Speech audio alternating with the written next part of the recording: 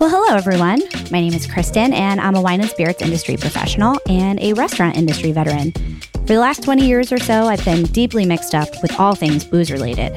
This podcast is your behind-the-scenes peek at how stars of our trade got their starts, the origins of brands, interviews with distillers, winemakers, bartenders, writers, and even a glimpse at what it takes to start a brand from scratch.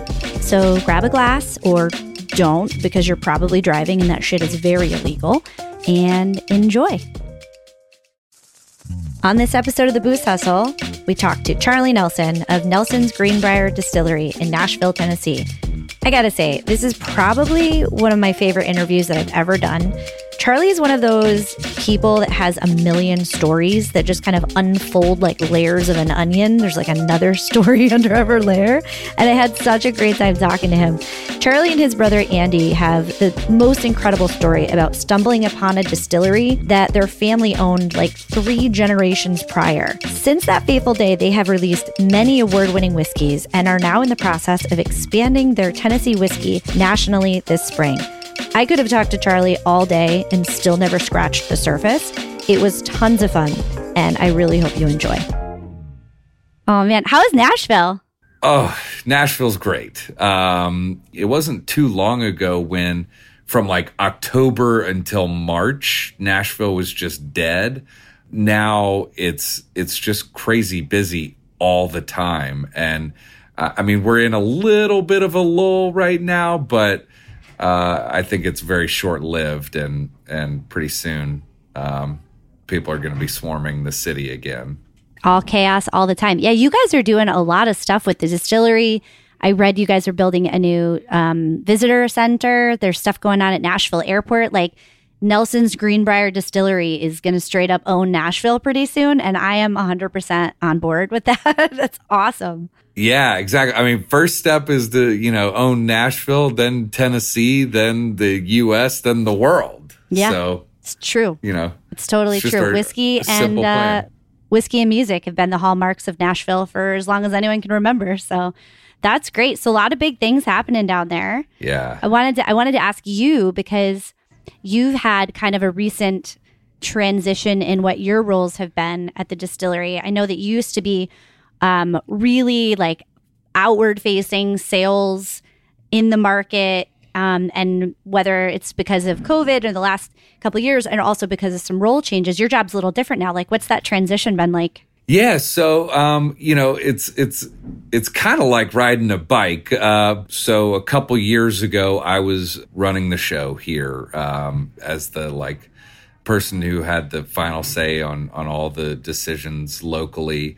And then started focusing a little bit more on specifically sales and marketing and going out into the market and launching both Greenbrier and Belle Meade in new markets all over the country. And over the last couple of years since I've been away and because of COVID, we had a policy that was like, if you don't need to be on site at the distillery, then don't be. Mm-hmm. And which is very different from the way that I used to be. It was like any second that I could be at the distillery, I would be. Mm-hmm. And I didn't really realize the impact that had on just our team and the vibe and the culture, because it was one that my brother and I spent a lot of time and effort trying to build that culture. And so we sort of started losing some of that culture at our core.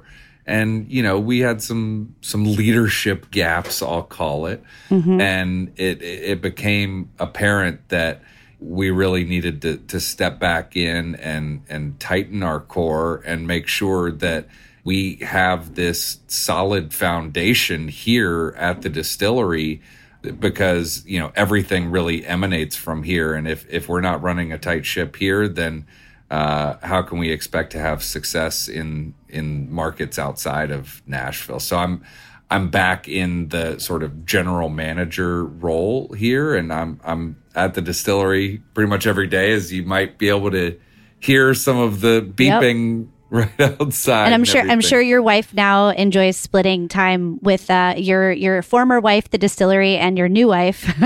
Yeah, sharing time. Exactly. She's probably like, wait a minute. this is not what I signed up for. But well, that's crazy. Yeah. It's also hard to run a tight ship when it's a family business too. I mean, I can't speak, to that specifically, but I know that if I had to run a business with my brother, we'd end up killing each other.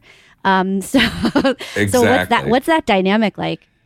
That's definitely been one of the biggest challenges throughout the life of the business is how to operate within the sort of family business structure and dynamic, because like my brother and I, we're very similar, Andy and I, but we're also very different. And it's great in some ways because like Andy is a little bit more introverted and more of just like a details oriented person. And just like he's looking at everything with a fine tooth comb and really diving deep into the minutia. And sometimes sounds I'm like, really damn fun. It. Yeah. And sometimes I get the like, picture that you're painting here. like, dang it, man. Like, who cares about some of the small stuff? Let's talk about the big picture stuff. And I'm a little bit more outgoing and because he was the head of production operations and I was the head of sales and marketing sort of when we started. Yeah. So it like fit our personalities perfectly. That's great. So for the listeners who maybe aren't familiar with your story, you want to give me the quick, it's not a short story, but give me the quick history on Nelson Grainbrier Distillery and how you guys kind of brought this brand back or brought the family business back. You're right. It's not a short story, and I don't have very many short stories, but I'll try and keep it a little shorter than normal. So the story really starts out with my great grandfather, who born on the 4th of July in Germany in 1835, came over to America with nothing but the clothes on his back, and his father actually had the family's fortune in gold sewn into his clothing. And unfortunately, on the journey to America in 1850, the father ended up drowning and taking with him to the bottom of the Atlantic the family's fortune in gold. Can I just say before you go on here, I think really you're setting yourself up for failure. If you're sewing gold into your clothes and you're getting on a boat, I feel like I get it, but like, come on, like they couldn't guess what was going to happen. I know. Whenever I get on a boat, I have to take all of the gold bars out of my suits. Like, let me take these paperweights out of my pants real quick. I don't think floaties are going to hold me up with that shit on there. Okay, sorry. Go ahead. I know. Golly. But, yeah, so the family arrives in New York with nothing but the clothes on their backs, and Charles made soap and candles for a couple years, moved to Cincinnati, became a butcher, then moved to Nashville, starts a wholesale grocery business where he was one of the first to bottle and sell whiskey rather than selling by the barrel or the jug, and expands, becomes one of the largest distilleries in the country. Then he died in 1891, and that's when his wife Louisa took over as one of the only women to run a distillery. Yeah, we love Louisa, very proud of her. And she ran it for the last 18 years till 1909. Statewide prohibition hit us and forced us to close our doors. And my brother Andy, I didn't know about the distillery until 15 years ago. We went with our dad to buy a bunch of meat from a butcher. Our dad had gone in with 3 of his buddies to buy a cow, which, as you do. As you do, you buy that share of that cow. Yeah, exactly. And so we're going to pick up our quarter of a cow and stop to fill up. And at the gas station, there's this historical marker that says Nelson's Greenbrier Distillery, 1 mile east, Long Branch Road. Charles Nelson opened the Greenbrier Distillery. And so we go on to the butcher, lives a mile east, shows us across the street, old barrel warehouse still standing. And brother and I walked over, checked it out, and then he sent us to a nearby historical society where there were 2 original bottles.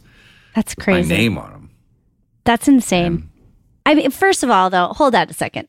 How did you guys not know about this? Like, is it like one of those things? Like, I have family from the South. I have family from Tennessee, but like Knoxville side. And there's a lot of like family lore, like they're hill people, Appalachia people, and you hear a lot of things that you don't really believe. So like, did your family just not pass this down? I feel like this is kind of a significant family historical, bit of information. Did you guys just think you had like a great grandfather that made gin in his bathtub or something? Like what the hell? Right. Yeah, I know. I mean, it's like, I don't fully understand. I have theories, but like it's crazy. And the way that I think about it is that like, I try and put myself in their shoes back then. And, so Louisa is running the distillery for the last 18 years, from 1891 to 1909. And what's crazy is in 1894, there was a law passed in Tennessee that was a step towards prohibition.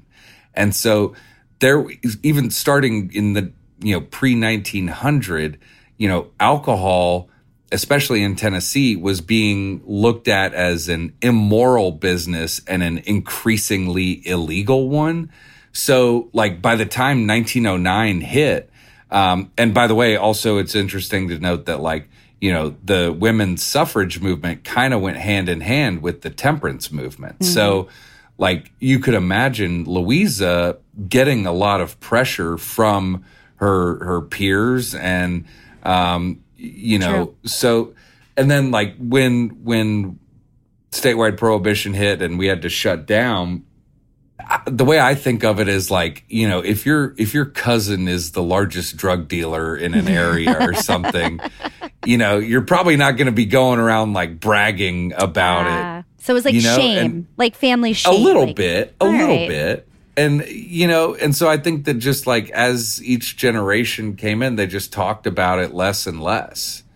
And I could see how that would happen. Yeah. All right. It's feasible. It's a theory. But like it's a fucking distillery barrel house standing there. Like I know. I'm so nobody pissed. Drove by it. Was like, what is that? I don't know.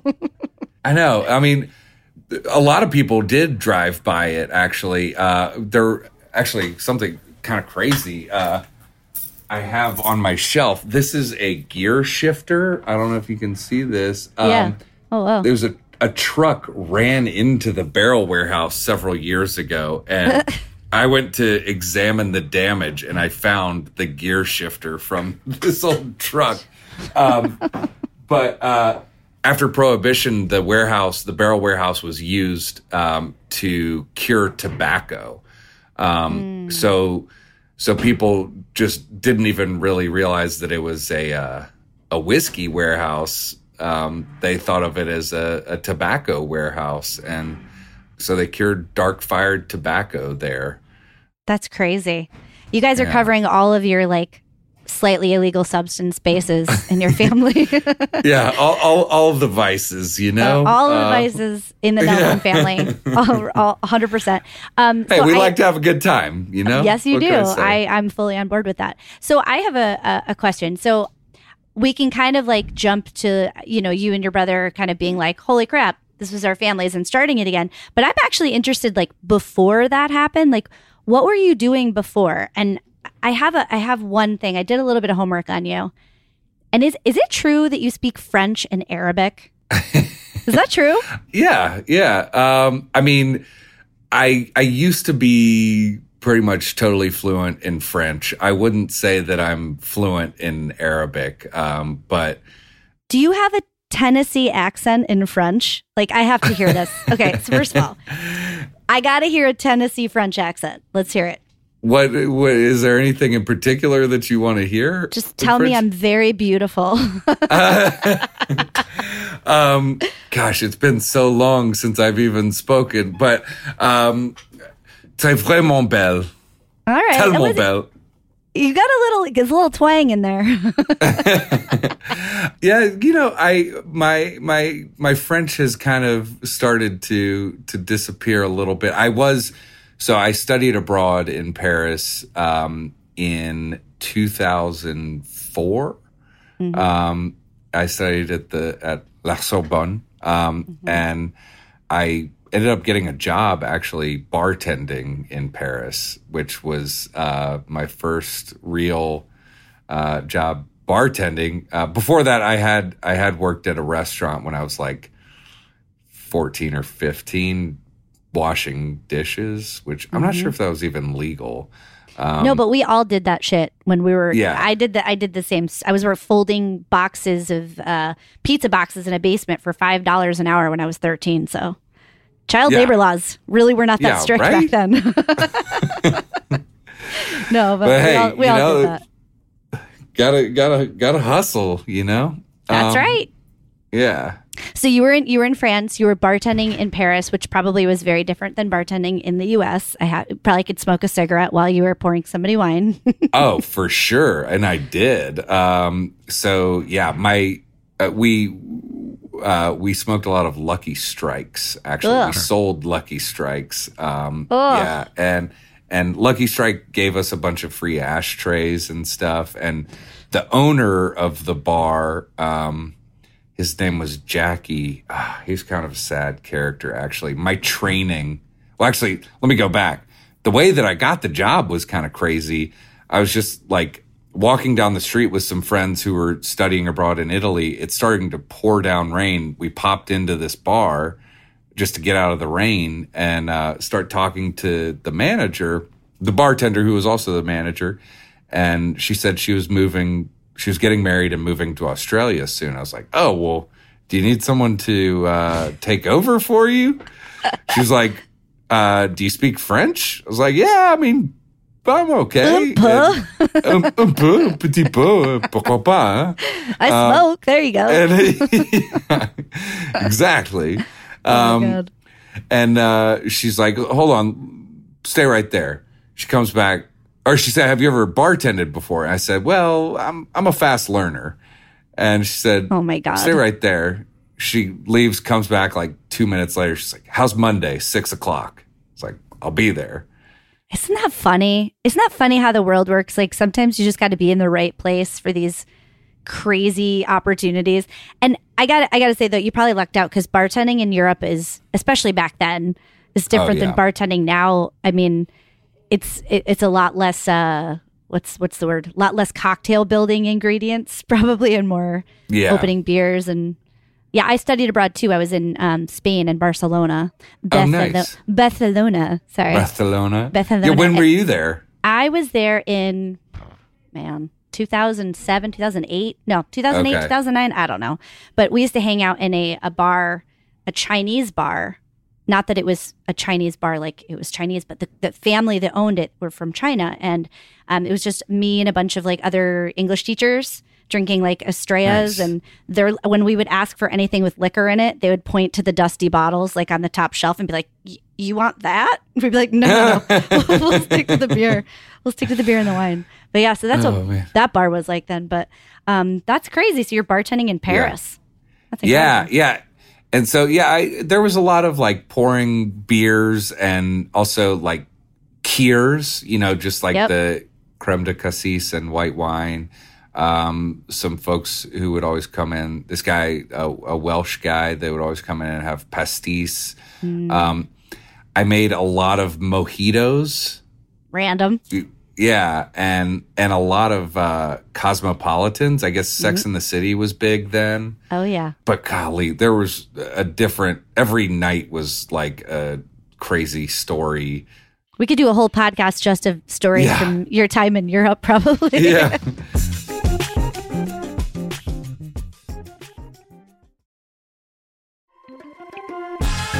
Hey, I have one other question about your past that I can't really tell if it's true or not. Okay, so true or false? I don't even know what this means, so I'm going to try. Did you have a grant to study Paleolithic rock in Europe? Yeah. Paleolithic, like time period rock? And please explain. Yes. So, after I studied abroad and traveled around a lot of Europe, and I bartended still a little bit beyond that, and then I had saved up a little bit of money from bartending and traveled around Southeast Asia for 3 months off of $3,000,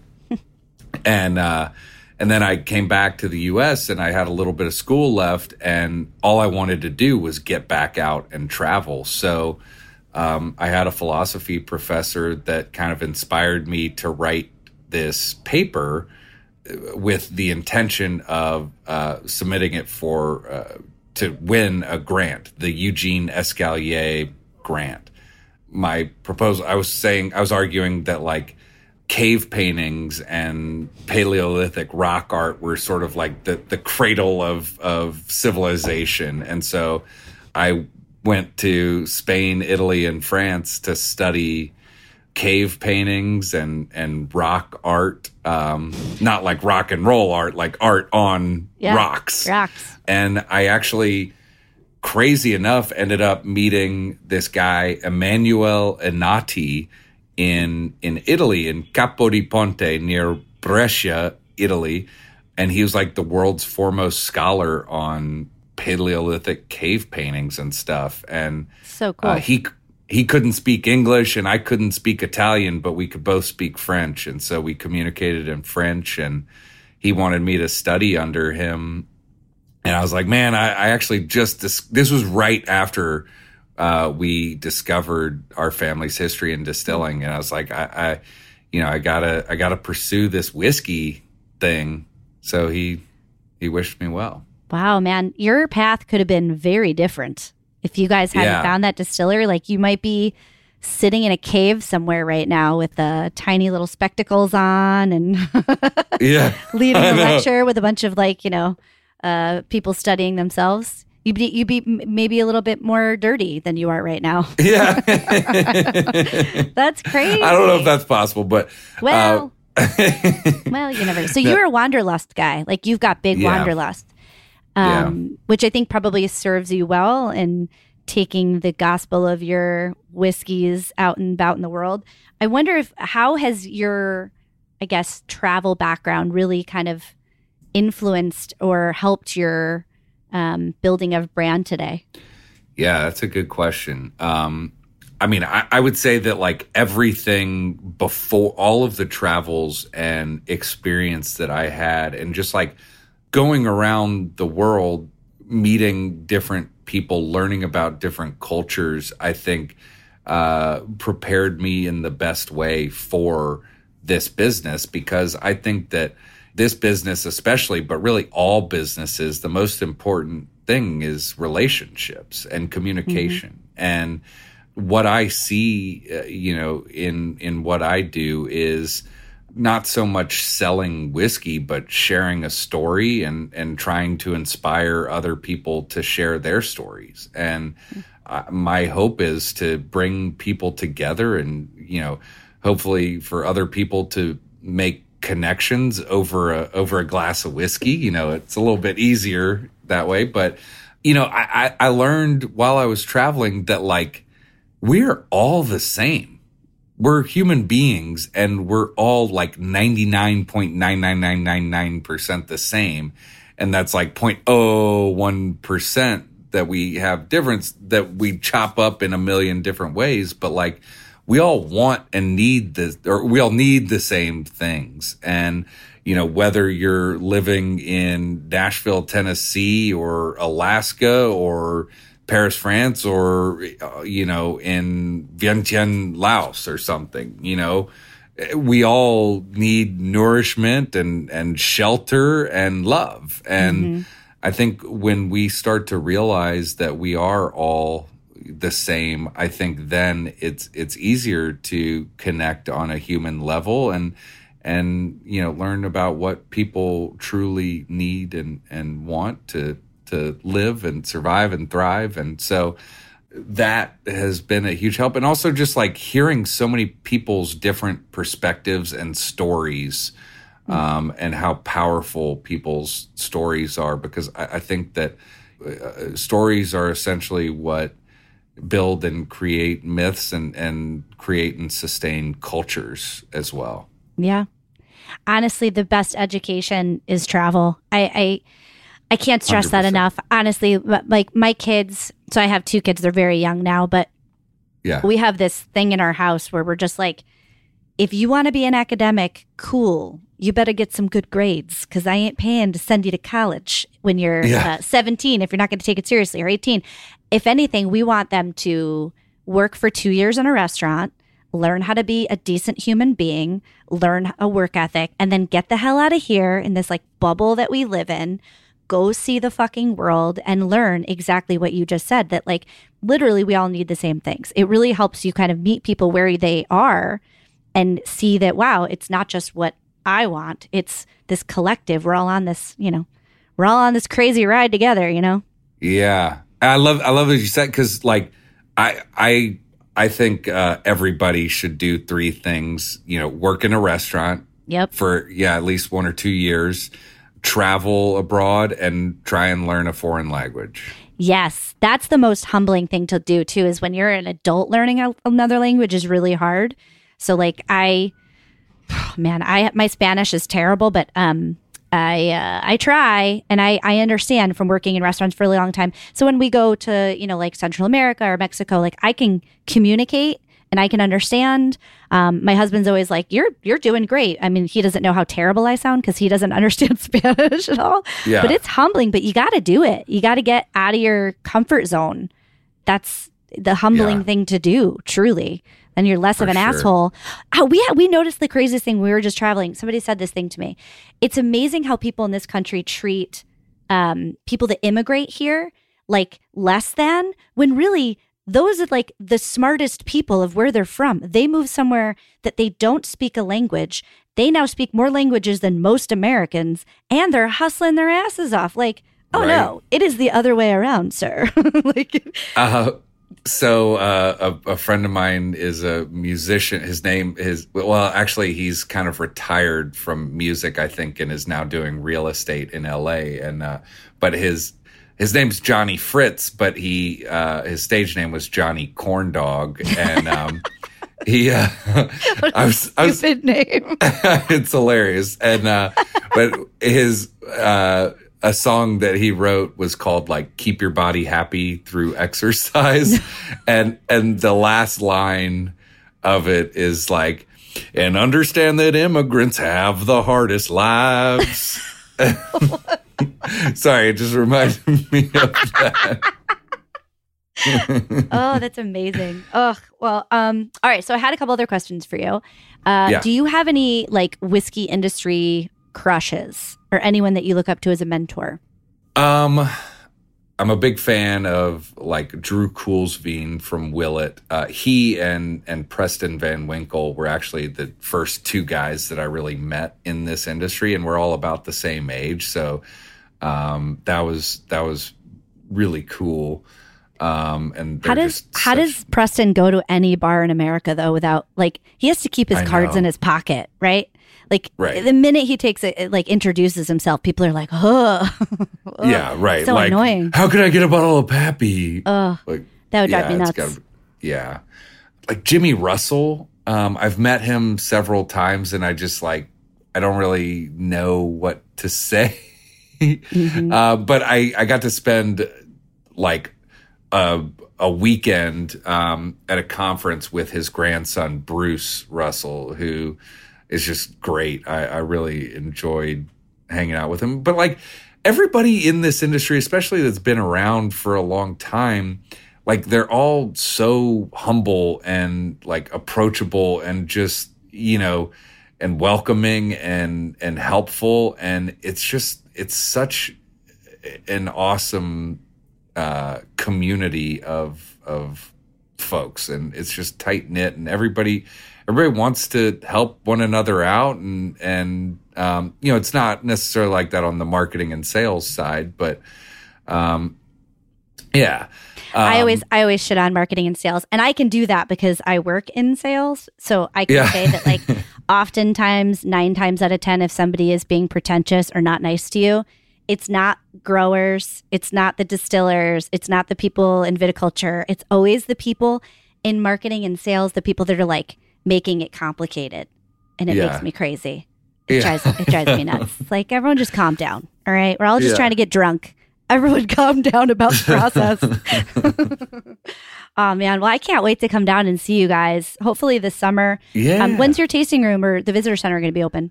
We're hoping around the end of this year, so like December, and we're going to be building out like a big bar and restaurant, and increasing the number of tasting rooms, and have our event space will be totally awesome, and a little more office space and like a VIP hang room. Cool. So it's gonna be amazing. Yeah, that's awesome. I'm so excited. We're hoping to be able to have an event by Revel, which is our party celebrating the repeal of Prohibition on December 5th. That's awesome. In the meantime, you guys have a regular tasting room that's still open, right? Yep. Still open every day, 7 days a week. Well, that's exciting. So I know that you guys have big things planned right now. You're launching the Tennessee whiskey in all of the remaining states that aren't currently selling it. So that's happening this spring. So Nelson Greenbrier Tennessee whiskey, one of the original Tennessee whiskeys, right? The original Tennessee whiskey? The Greenbrier, the original Tennessee whiskey. And Greenbrier is growing.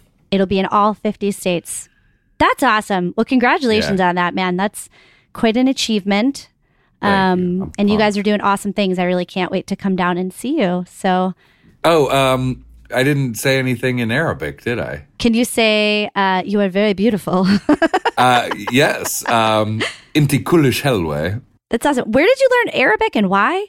That's awesome. Well, my last full-time job was helping teach Iraqi Arabic language and culture to soldiers before going to Iraq through a software program. And I became like a voice actor, posing as an American soldier. Yeah, so I was Arif Lopez, and I had to, say things like "La takhaf, ihna hatta nsaidkum," which is like, "Don't worry, we're here to help you." Wow, you have lived many lives, Charlie. I'm continuously impressed by the shit that comes out of your mouth. Like, wait, what else haven't you done at this point? Like the list is incredible. There's a lot left to do. I mean, got to launch Greenbrier in all 50 states. Yep. And you know what? In 100 years from now, some great grandson of yours is going to be telling stories about you.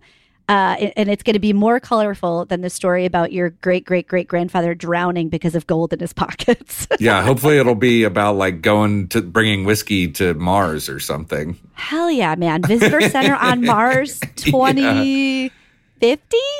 Are we going to be around by then? We'll be around. We'll be really old. Why not? Yeah. Oh, all right. Well, you're the best. Thank you so much for chatting. Yeah, absolutely.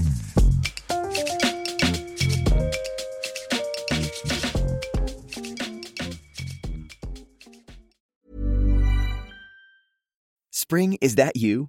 Warmer temps mean new Allbirds styles. Meet the new Superlight collection, the lightest ever shoes from Allbirds, now in fresh colors. These must-have travel shoes have a lighter-than-air feel and barely-there fit that made them the most packable shoes ever. Plus, they're comfy right out of the box. That means more comfort and less baggage. Experience how Allbirds is redefining comfort. Visit allbirds.com and use code SUPER24 for a free pair of socks with a purchase of $48 or more. That's ALLBIRDS.com, code SUPER24.